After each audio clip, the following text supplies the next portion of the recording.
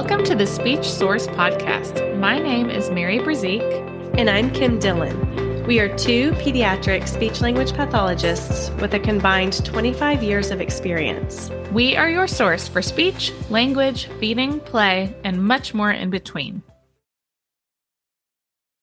Welcome to Friday Favorites. Today we are going to be talking about two of our favorite toys and how to play with them. These might be things that you have in your home already, or maybe they're things that you, after today, would want to add to your wish list. But we hoped that today we could talk about some toys in a way that gets you thinking about creative ways that you can use the toys around you to encourage language growth or sound growth or whatever you and your child need to be working on. So, Kim, what toy did you want to highlight today? Today, I wanted to talk about the Melissa and Doug farm or barn, which really there are so many different little barn toys that have the farm animals that go with them. So I have the Melissa and Doug farm one. I know there's a Little People's barn. There's such a variety of different barns with farm toys, but this is just one that I have. It's the little wooden one. I use it all the time in speech and with my kids. And I just wanted to talk about how I use it for speech and language. So really, if you have even just farm animals, you can implement some of these strategies. But one of the reasons I love it is we've talked before that farm animals have some really great early sounds that you can target. So you have that consonant vowel with the moo, ba, nay. So you can just start with that one syllable sound and then move into that CVCV or reduplicating that sound. So moo moo, ba ba, nay nay. These are just some really great ways to encourage some early sounds. And if they're saying the animal names, that's even better. You can work on cow, horse, duck, pig. These farm animals, they're so familiar with them. They see them everywhere, and they're just great to reinforce with toys at home. So with my barn, it opens and closes. So I love that concept of open, close. We can go in and out. And even so, the whole barn opens and closes, but also there's some little doors that slide open and closed. They can go up or they can go down. So you have some really great concepts there that are working on opposites and just like that idea of in and out, up and down, open, close. And I have a ladder. I think most of them have a little ladder, and you can practice the animals going up and down, and they can find little places to sleep. And so you can work on sleep and awake. And it's just fun. Kids really like to just find little spots for them, take them in and out. It's such simple play, but it really is something that holds attention for a long time. I know with Mary, you might know, is it the Fisher-Price one that has the white fence, the plastic white fence? I think it might be the Fisher-Price one. I'm not sure. There's so many different ones. And even within the Fisher-Price ones, I feel like the one that I've used is a little bit of a late model, Right. There's such a variety, and you're right. They come out with different models, but that's great too, because you can create a little fenced in area. And again, you can work on in and out and all kinds of little concepts with that. Once they kind of get past this early stage of just labeling and simple play, or maybe you're doing it and then they're modeling it. Even if they're not saying up yet, I can model up, up, up with the cow and put them to sleep. Night, night, cow. And maybe they're not talking, but they may take the horse and they might model going up, up, up, and then put their horse to sleep. So you have some of that imitation just with actions happening also. Once I move past that, you might get some more of that creative pretend play. So we're going to create a scene, and our horse is going to bring some people in, and some people are going to ride the horse, and the farmer is going to come and feed the pigs. And this is where you can really start practicing some of those scenes, and you can model pretend play. they might imitate that exact same storyline for pretend play, but then that's just practice for them starting to create their own scenes and their own pretend play ideas. And you can, again, like with everything else, you have this barn and you have these animals, but add things to it, add little people to it, add pretend food to it. You can create it to be whatever you want, but it's just a great beginning toy. So one of the things I love to do with some of these themes, and barn and farm is one of them, is I like to chain them to different activities because it reinforces those concepts. So with the farm, it's great to, maybe we're going to start with singing the song Old MacDonald. You can sing it by yourself, or you can find a fun video, and you're going to sing about all the animals. Then you might read a book. There are so many different farm books, the ones that have the little buttons that you can push that imitate the animal sound or that do the animal sound. So you might do a book section. And now we're going to play with the actual barn and the animals. And then maybe you have some picture cards, or you open up the book and you take the animals and you try to match the animals, the little play toy animals, to the pictures on the book. So then you're going to practice matching. And so it's just a great way to use all different types of activities to reinforce some of the same targets. So the animal sounds or the animal names. And matching is great because a lot of times the animals aren't going to look exactly the same. So here's a pig in a book, and here's a pig of the toy, and they don't look the exact same, but they're both pigs. Or I notice it a lot, with the cows. They're going to be different color cows or different color horses. And so Old MacDonald is something, or the farm and barn and Old MacDonald is something that you can do so much with.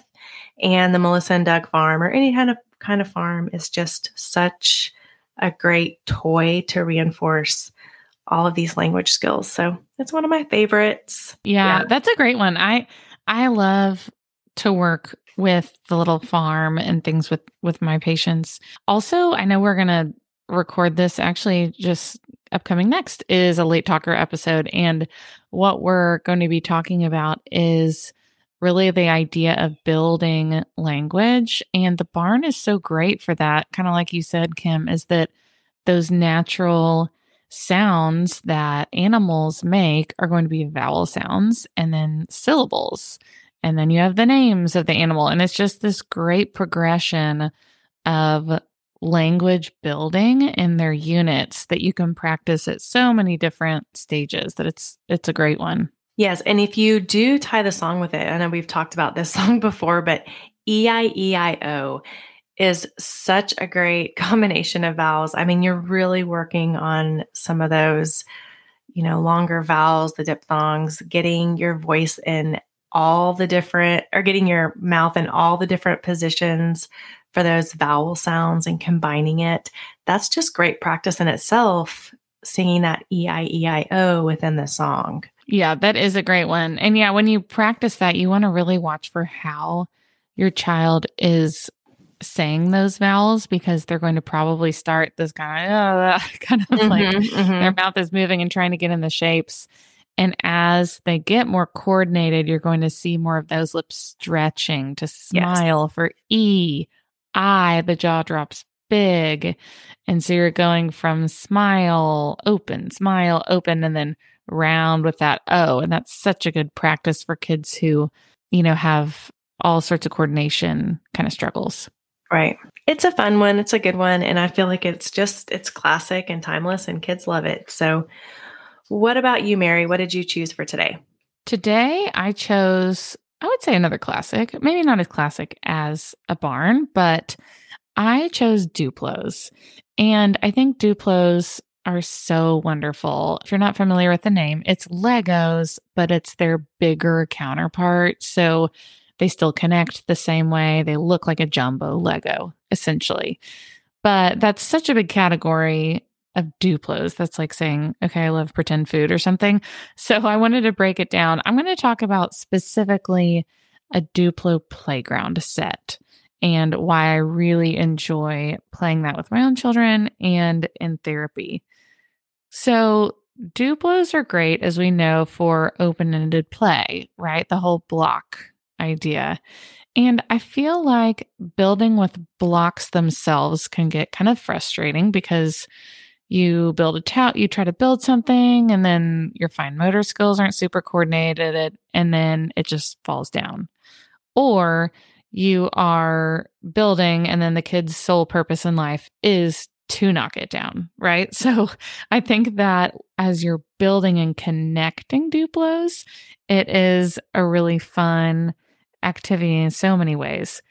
The playground set I specifically like because it hits a lot of different targets for the exact age range that Duplos are great for, which I would say is like a 2 to 6 range for kids. And during that range, you're talking about lots of great core vocabulary. So the set I'm thinking of has a slide, it has swings, it has this little spinny merry-go-round, it has a bench, like a little table and bench that you can eat at. And the language in that is so great, both in the structures and also in action words. A lot of times kids really need to practice action words, whether it's because language-wise they don't know those words or because things like S-blends, like slide and swing, are later developing combinations. So I love to work on the action words of slide, swing, up, up, up, down. If they're younger, using, spin, there's another S-blend, lots of different great vocabulary that you can use as you're playing. The other reason that I really like the playground set is because hopefully all children are going to playgrounds frequently and are very familiar with the vocabulary. So I like to really connect your pretend play at home with its counterpart of the activity that your kids do in their daily life. So I think it's a great pair. When you're working with Duplos as well, or just really just playing with kids, you can also work on some really great social scenarios. So you can have your little people and you've built the slide and they're having to wait their turn, or, they crash at the end of the slide and you say, too fast, slow down. You can do a lot of fun play with it that are great vocab words. You can practice greetings. So you can kind of do that role play of like, walk, walk, walk, walk, walk. Hi, my name is Mary. What's your name? How old are you? You can practice some of those great little early greetings. And you can also practice the whole time to go scenario, which is so hard for so many kids to leave a really fun thing. So you can even practice that when it's time to pick up the Duplos, for example, say, okay, friends, 2 more minutes, then it's time to go. And you can practice in your play that will link to leaving the park when it's actually time to go. So I really, really like this set a lot. I also wanted to talk about Duplos because I think that it's interesting to me working with so many families. I think that pretend play comes way easier to some parents than others. Kim, wouldn't you say the same? Mm-hmm. Yes, definitely. Some kids, some parents just, that is their jam. They're super creative. They're always thinking of things. And I'm looking at the super fun dads right now. We've got a lot of they're really good at this. My husband, for example, really good at this, of just coming up at creative things to do with toys. But for some of us, it's a little bit harder. I actually think I'm kind of in that category. I have to force myself to think about how to do the whole pretend play script thing. That doesn't really come natural to me, naturally. And so I think that's why I kind of in this podcast too, I talk about what I do, because my thought process and how I approach even pretend play is a lot more systematic than my husband, for example, who would just kind of they just play and it's this great routine. Yeah. Uh-huh. But growing up, I was the same way. I loved to build. I loved Legos. I loved to build structures. I loved to design the furniture in them and rooms and make hospitals and castles. But my sisters were the people who they'd come in behind me, and I'd created this great thing. Like I'd created a mosque at one point with like wooden blocks, but then they would come in behind me and with their dolls or Polly Pockets or whatever. And they'd be like, "Oh, hi, how are you? Oh, here," and they'd do the whole like script thing, but like I would build it and be like, "Okay, now like I'm good. Now you can play. I'm going to build something else now." Yeah. So I really have to work at this. And that's kind of how a lot of our kids are too, is that some of these really important skills that are so important in play are not always natural for every child. Right. And I think that it's really good as a parent to put yourself out of your comfort zone, if that also may be you, and really doing it for them, doing it with them, show them the routines, and just do it together in a way that honestly, your child might just be watching you play at the beginning. That's usually how it happens, is they're just kind of smiling and watching as you're doing all of it. And then they'll say, "Do it again. Wait, do that part again." And you're going to do it again and again. And then you're going to listen in from the other room when you have the Duplos out. And later, 2 days later, you're going to hear that exact same script and language that you guys worked on and they were just listening to together. Yeah. So it's so good. Open-ended play is so great for that. And I really encourage parents to, if that's not what you maybe feel that you're really good at, to maybe learning and listening to these Friday favorite episodes on toys will give you a little more methodical way of approaching play with your children. Right. And I think personality definitely plays a factor in this. You are going to have kids.